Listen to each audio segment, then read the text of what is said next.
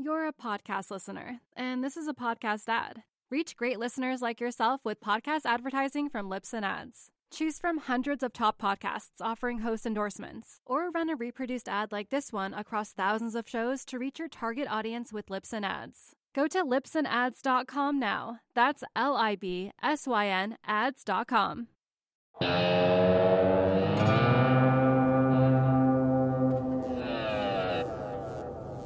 Hello, everyone. Welcome to the Real Vision Daily Briefing. It's Monday, January 4th at 4 p.m., just after market close here in New York. I'm joined by Mike Green of Logica Capital today.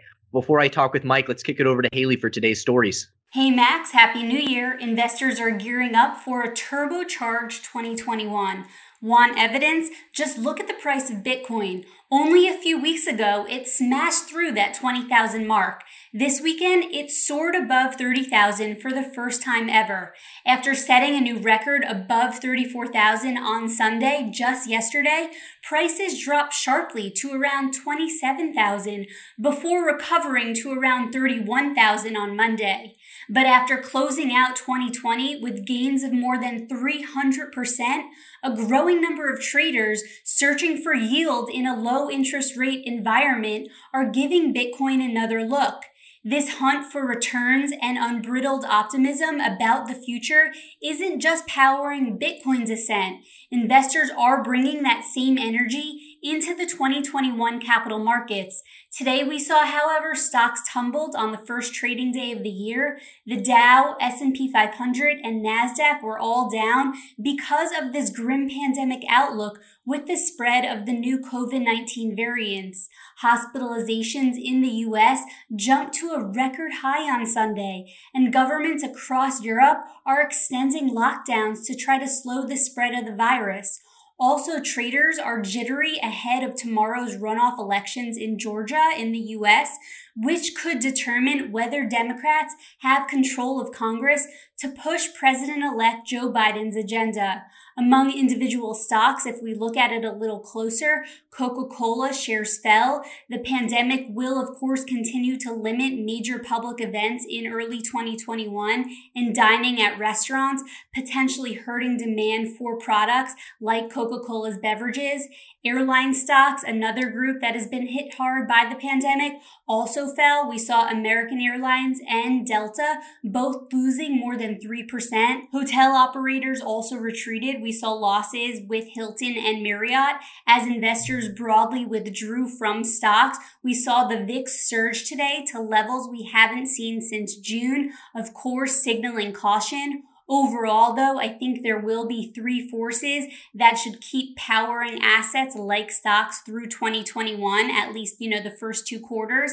And that's the continued positive impact of stimulus, the distribution of COVID-19 vaccines, and the growing ease with which companies can raise capital on public markets like we saw with Airbnb and DoorDash just a few weeks ago. In short, the big trends that defined the end of 2020 when stocks reached record highs are expected to have some staying power, but we will keep that close eye on the VIX, especially today. Back to you, Max.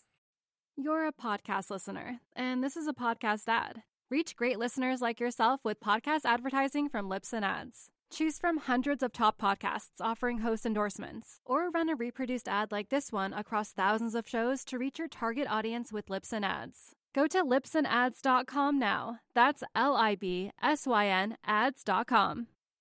Thanks, Haley. Mike, thank you so much for joining us on the Real Vision Daily Briefing today. It's great to be back, Max. All right. So you and I spoke right before everybody sort of turned off for the holidays on December 17th, and that piece actually aired today. It wasn't exactly the most eventful holiday period for markets, unlike some recent holiday periods that we've had, but I think it's important to just take assessment of anything that may have happened in that time that you think is important to update viewers on before we talk about today's action. So I think the only thing that really would catch anyone's attention is the extraordinary price appreciation of Bitcoin. And, we've talked about that. That's obviously a favorite topic on Real Vision. I think it's very interesting to watch, and it reminds me very much. I've said this previously, that the environment that we are in is very end of 99, beginning of 2000 sort of framework. people have become extremely convinced of the idea that balance sheet expansion or M1 growth or anything else is explaining the behavior that we're seeing. I remain skeptical of that, but that certainly seems to be the narrative that is broadly adopted at this point. Okay, so we won't focus too much on those big picture narratives in this interview. We're going to be a little bit more short-term focused. But I said to me as a layman, somebody who's never sat in your shoes, that today was an interesting day. You asked me, why did you think today was interesting? And it led me to believe that you didn't think today was all that interesting. And you even said you expected a sort of sell-off that we had. Why were you expecting a sell-off? And did you think that today was interesting at all? Well, I think no, I don't think today was particularly interesting. I think by far the most important thing that happened broadly is that people took profits, right? So they didn't want to pay taxes in 2020. They didn't want to realize those gains in 2020. And so a significant number of individuals or taxable institutions likely took some profits today. And I would suggest that we saw that behavior. We started off the day positive, futures drifted higher. That's very common. It's very common to occur. It's effectively a function of hedging activity that's occurring overseas. The significant quantity of short volatility that is being hedged by the dealer community, where they've either sold calls, and those positions naturally hedge into a higher delta as you've been pushed higher.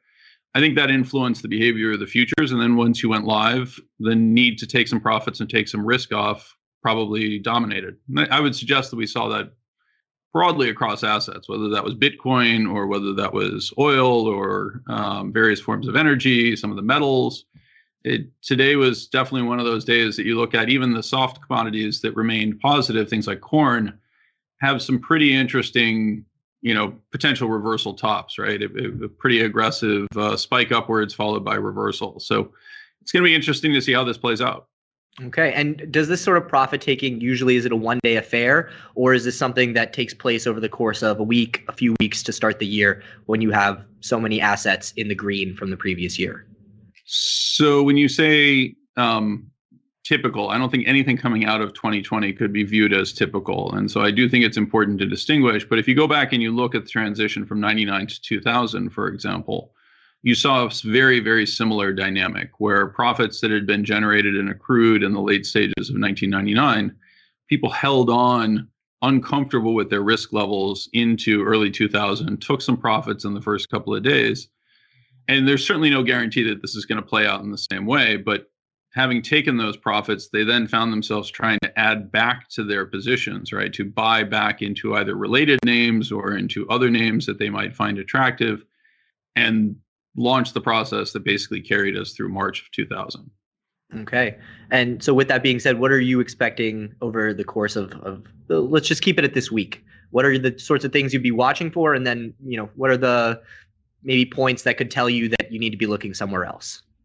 So the quick answer is I don't trade on weekly timeframes. So I don't know what's going to happen over the next week, but my expectation is that sometime over the next couple of days, inclusive of today, is ultimately going to be a buying opportunity as we head into what I think is going to be a more substantial correction occurring later towards the end of this first quarter. That would be my bias. I think there's a number of factors that are influencing markets.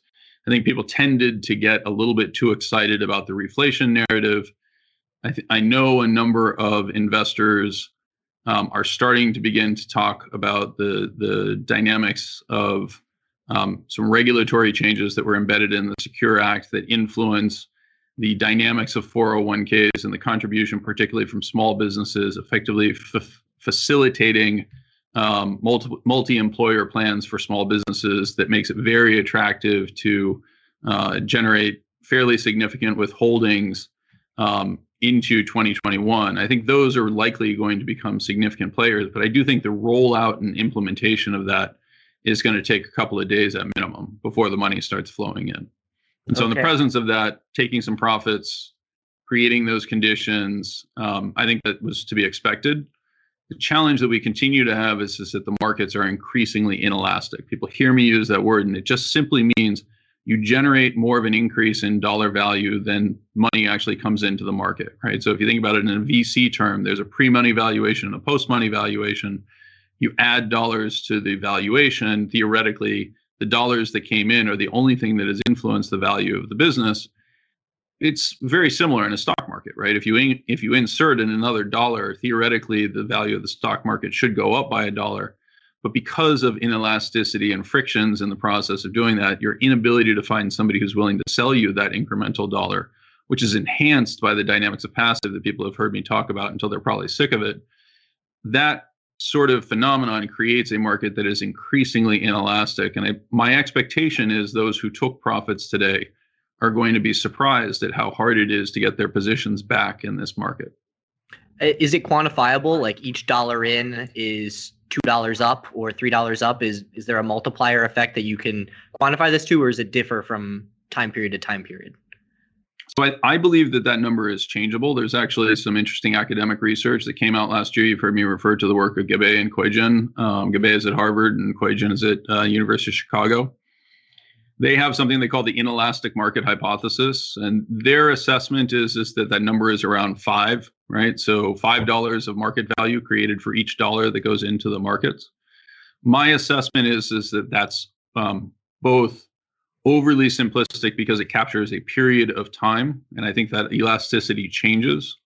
And the second thing that I would suggest is that it varies by investors, which they allude to specifically in the abstract of their paper. They identify that a significant component of financial market fluctuations is a function of different types of investors. And those who have followed my work know that I think that passive investors are incredibly inflexible in their behaviors. And as a result, they should generate higher inelasticity. My work suggests that their inelasticity is multiples of, or the impact of a dollar flowing into passive is multiples of a dollar flowing into active.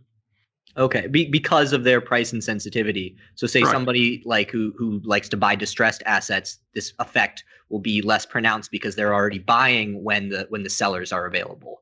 And so that correct. And we hear this all the time, and we know this is true, right? When funds go out and raise a bunch of money for distressed debt, it becomes very difficult to buy distressed debt because as they try to deploy the capital that they've raised, the prices go up, right? And so inevitably you end up with a chasing phenomenon where they decide, well, $1 higher, $2 higher, $5 higher is no longer that expensive in the context of all the prices going up, right? So it turns into a relative value game very quickly.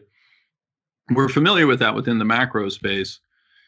We tend not to think about it too much as it relates to stock markets, right? Because the whole theory of something like the efficient market hypothesis is that markets are highly elastic. In other words, a dollar in has almost no impact whatsoever on the value of the market in total. Those theories are almost laughably dismissible at this point. Okay, well, some of what you said seems to be relatively bullish in the short term, as you think that these flows will continue, and clearly inelasticity should push us higher. But you used a phrase, a more sizable, or I might be misrepresenting your words, but you said that you expect to see some sort of pullback or correction in the first quarter. What does that pullback or correction look like for you, and what are the sort of indicators that you are going to be watching for trying to figure out when it may actually occur? Well, for me personally, as you know, I've been on a keto diet, so I'm thinking like 255 can go to 240 is the pullback that I'm hoping for. That's in the first quarter. Most of it will be probably towards the end. But on a more markets-oriented observation, I would suggest that there are a number of factors that begin to play in this first quarter. One of those is the dynamics of tax, right? And so my sense or expectation is that there are many investors who are relatively new to the markets who participated through quote unquote free option trading and are not necessarily aware that options are treated as ordinary income or short-term gains, right? And so the withholdings that will be required for the gains against options are significantly greater than the holdings that would be required under a normal condition. There's also many investors who have opened their first accounts, and as a result, I just wouldn't expect them to have done this. This was a feature from 2000. If you go back and you search the newspapers, you'll read lots of stories about employees in the .com space or those who made a ton of money on options suddenly discovering that they had bought a house but forgotten to withhold to keep enough money to the side to pay taxes on it, right? Yeah. On the sale of the options. I would suggest that we have a fairly significant risk of that. The second thing is that our friends, the required minimum distributions, returned this year for the first time since 2018. And so the dynamics of the Trump tax cuts eliminated those for 2019 and 2020. They now return for the first time in 2021. And so this first quarter should see an element of required distributions from the retirement accounts of those who are now turning 72. So people will be caught offside by their tax bills, and then we'll have required minimum distributions returning. Is there anything else that you think structurally could be setting us up for a sort of correction? I think that there is a tremendous amount of speculation in a number of assets that, again, I think people have adopted a narrative, and it'll be interesting to see how they react to the need to sell, right? That same inelasticity that works to the top side, that when a dollar comes in causes markets to rise dramatically, right? And you can almost rank markets by their inelasticity. Things like Bitcoin are off the charts. Things like passive investments in the United States, there's probably somewhere in between. And active managers who take in money and don't necessarily have to deploy it at all are going to be at the lower end of the scale, right? If money is coming out of assets in order to pay taxes, that money is effectively flowing into the government coffers, that same inelasticity can turn around and fly back in your face. And prices could correct quite sharply. Okay, so quite sharply. So you think that this would be more of a March style correction, or we had some mini corrections here and there, but they were pretty rapid over the course of 2020. Is that the new normal, to steal a popular phrase? I think the new normal is markets that have a disproportionate drift to the top side and extreme inelasticity to the downside. In other words, corrections happen with a speed and ferocity that we are not historically used to. I continue to think that March 2020 is not the outlier event. Okay. All right. Well, we haven't really touched on anything beyond the equity markets. Is there anything cross asset that you are focused on, commodities, bonds, that you think is important for investors to pay attention to, even if they are just equity investors? So I think it's premature to know. I do think that there's some really interesting price behavior around assets like the soft commodities or many of the hard commodities. They've been on a tremendous run. Those who listen to my December outlook are aware that I think that those are mostly tied to supply disruptions. I see very little evidence of excess demand. That could be wrong, but I think the broad narrative that people have attached to it, this idea that prices are going to take off and run to the right, on the idea that, Fed printer goes burr and, oh, isn't this obvious and simple?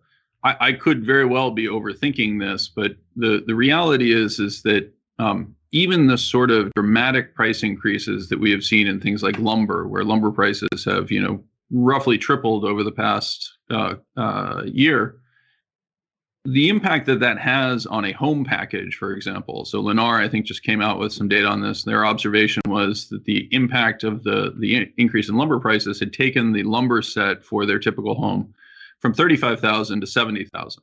Right now, that's a huge increase. That's a dramatic increase, but it's not as much as raw lumber itself.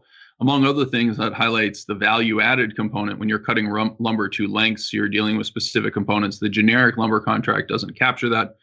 And so as a result, it shows greater price volatility, right? The price of corn has gone from 300 to 485 as of the close today, right? The impact that has on a box of Frosted Flakes is zero, right? It's roughly 2 cents. And so the impact, like when you think about that Lennar announcement, you're now talking about the average new house cost going somewhere from 350,000 to 370,000. Because Lennar is going to eat some of that in their margin. They're not going to be able to pass 100% of that through. That increase in price is going to reduce the demand somewhat. The demand for housing is not perfectly inelastic. If prices go up, it will result in reductions in demand. And so you're actually setting up the conditions with higher prices that both stimulate additional supply and reduce the demand. And that tends to be where these things work out. I mean, I continue to highlight for people that exactly this sort of activity happened in early 2018. Exactly this sort of activity happened off of the recovery from February 2016, the early dynamics there. And prices corrected quite sharply to the downside. I continue to have as my base case that there's going to be some significant challenges to the reflation narrative. Okay. And you compare this time to other periods in the market. Is there a specific market period that this most reminds you of at this point in time? Well, I mean, look, I think one of the hardest things to ever do is to say something like, it's different this time, or it's the same this time, right? There's so many variables that are being changed in that equation. I had a Twitter debate with, not really even a debate, with a gentleman this past weekend about the idea of valuations. He highlighted that valuations were higher because interest rates were 6% in 2000, and therefore today with interest rates at 0% or 1%, if I go out to a longer dated, which is probably more comparable for a longer duration asset, that means that valuations should be much, much higher, right?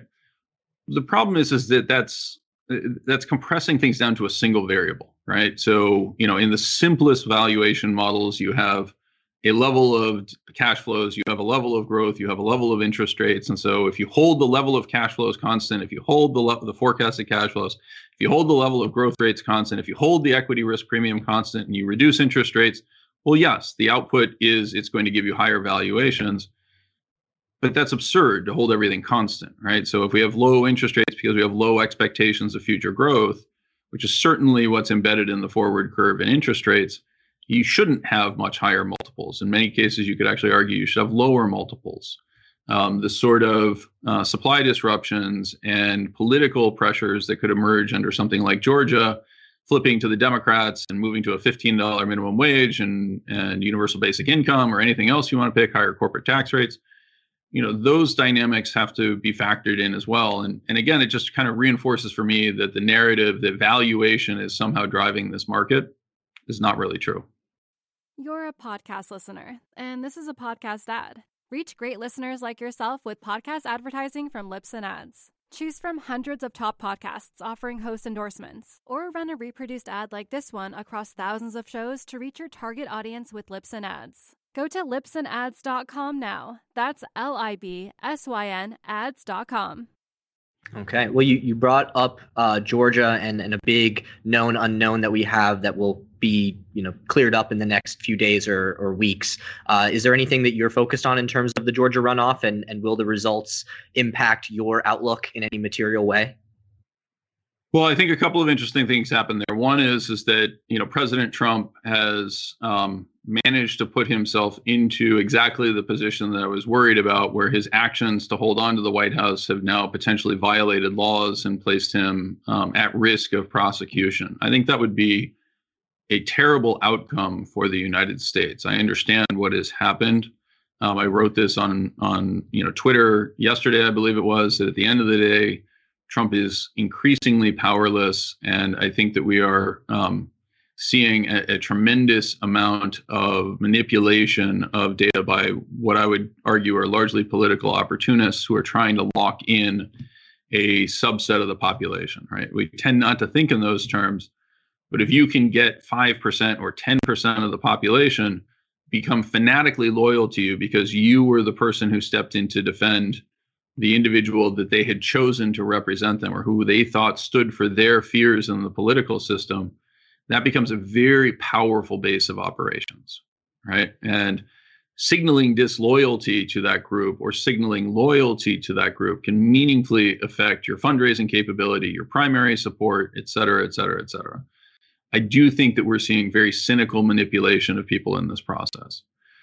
The second thing, though, is I tend to think that people have misinterpreted Georgia as a low probability event, or the flip to Democrats as a low probability event, because they're saying there's two seats. The Democrats would need to win both. Therefore, it's 50-50 for each of the two. So there's only a 25% probability of them winning. So it's extremely unlikely that people would split ballots in that framework, right? So if you're going to vote for Kelly Loeffler, you are certainly not going to vote for a Democrat as your second choice in Senate, right? And as a result, I think the probabilities are much greater that you end up actually with Democrats. You're beginning to see that in the polling. Many people assign today's price action to those sorts of polls, and that awareness doesn't explain what happened in futures, which to me would have begun to reflect that because the polls were available much earlier. We knew several hours before the markets opened that this dynamic was increasingly in play. And I would also point to the fact that the markets began the process of recovering towards the end of the day to suggest that that's really not what's happening. Again, I don't think we're pricing in fundamental features. I think people are much more reacting to the fact that they came into the year with excess risk, that they had held that because they wanted to avoid paying taxes in 2020. And now as we look at 2021, they attempted to do some of that. And it's going to be interesting to see if they have the ability to get back into markets in a attractive pricing or better prices than they exited. I'm skeptical. Okay. Well, should the Democrats actually take both seats? Is there anything important that would change in your framework? I'm not really convinced that it changes meaningfully, right? So yes, you do have the dynamics of tribalism, and you do have the Democrats who have an incredible incentive to stick together. And with a vice president as the tiebreaker, you put yourself into a situation where it would be unlikely that they would meaningfully deviate. It still is quite difficult to get very aggressive legislation across. The Democratic Party, to me, seems like a very unstable coalition of an extremely progressive, almost militantly progressive group. And what is largely represented by this administration, which is, hey, let's just go back to the standards that we had before, right? The Biden administration, to me, is inherently conservative. And the idea that they are going to fully embrace the principles of unlimited fiscal support and making everybody wealthy and stepping forward in that framework to free everyone to pursue their aspirations and, of course, buy stocks in the process, yes. Very skeptical about it. Okay. Well, is there anything that we missed today in terms of how you're thinking about starting off the year in the short term that we think is important for viewers to hear? So I think the only other thing that I would just highlight is, and it goes back to some of these points, I do think that today's price action in the dollar is probably just an extension of some of the observations that I made in the equity markets, that the trend that had begun has momentarily reversed itself. I think we have to be very cautious about thinking about the idea that the dollar is worthless. At the end of the day, things are very different than they were at the start of 2020. As the U.S. starts to come back online in terms of its production, as much of the demand, you heard me talk about this on December 17th when we recorded the year look ahead, we've pulled forward much of those imported capital goods demands, whether that's in the consumer durable space or in the producer durable space. The dynamics of PPP encouraged money to be spent in 2020. I think it's going to be interesting to see if that continues. The actions that the Trump administration has announced, and that it seems that there will be incentive for the Biden administration to continue in terms of checking some of China's dynamics, are, I think, here to stay. And it's going to make it more challenging for that regime.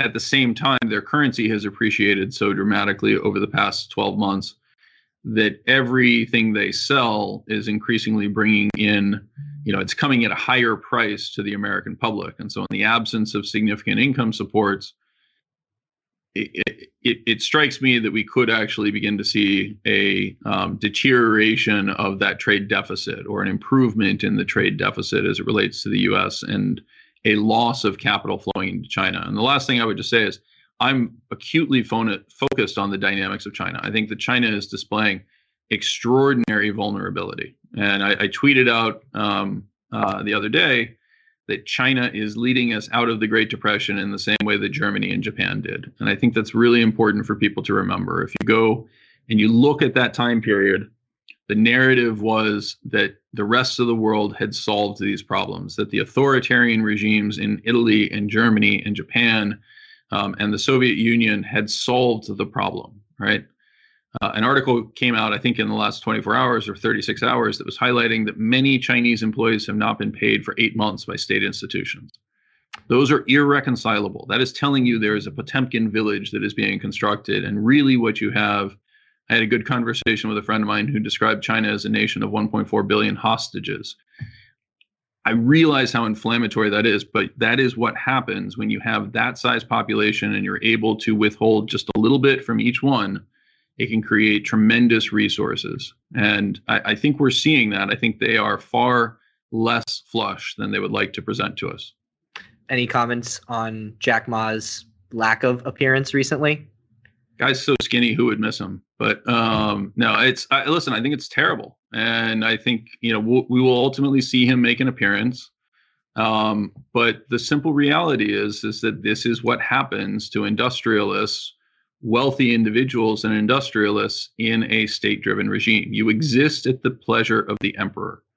And when the emperor is displeased, you cease to exist. Okay. Well, we filmed an interview with you this morning, and we booked a couple of interviews for later in the month. Why don't we just do a bit of a tease of what you talked about earlier today and what we can expect from you and Rohan Gray, and then Josh Wolf making his return to Real Vision. Yeah, I'm excited. I'm excited about all of those, although my guess is my popularity on Real Vision will begin to plummet as I start to bring some of these on. So the discussion this morning was with a gentleman associated with the PANDA movement out of South Africa, which is the Pandemic Analytics and Data Initiative.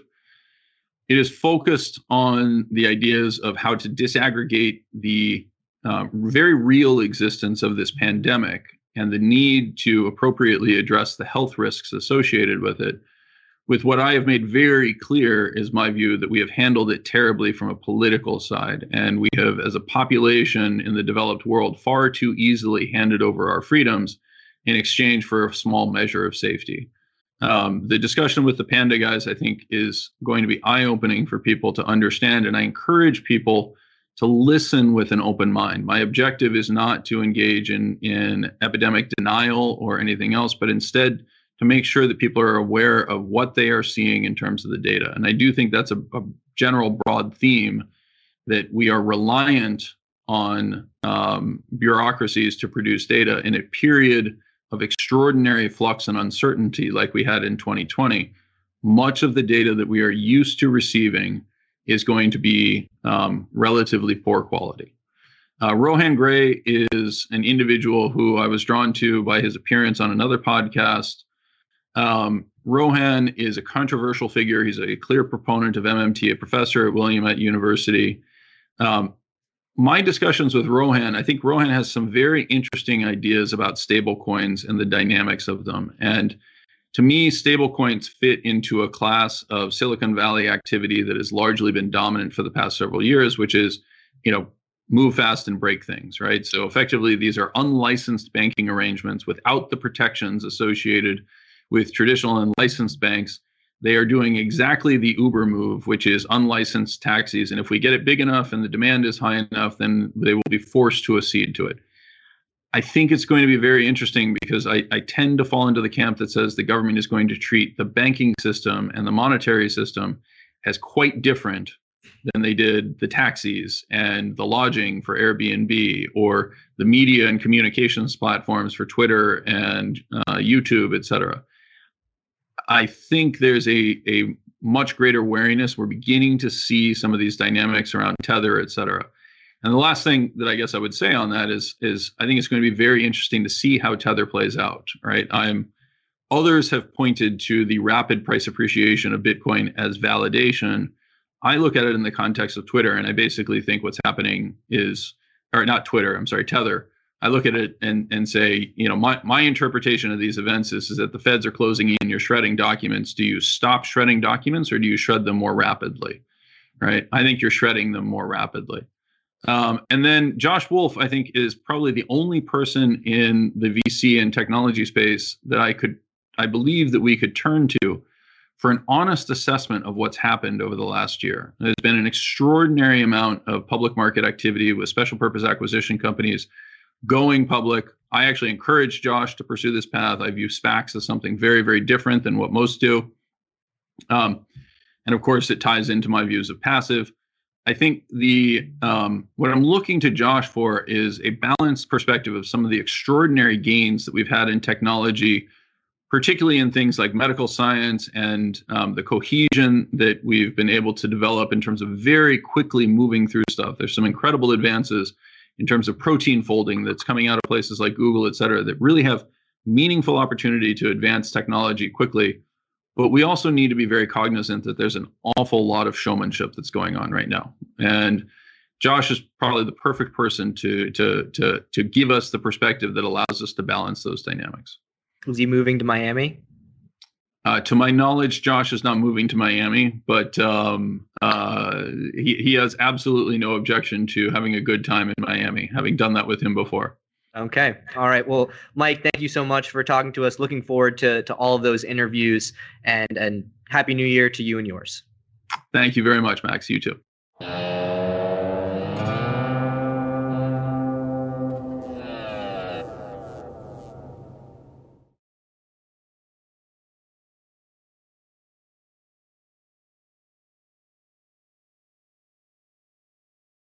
You're a podcast listener, and this is a podcast ad. Reach great listeners like yourself with podcast advertising from Libsyn Ads. Choose from hundreds of top podcasts offering host endorsements, or run a reproduced ad like this one across thousands of shows to reach your target audience with Libsyn Ads. Go to libsynads.com now. That's LIBSYN ads.com.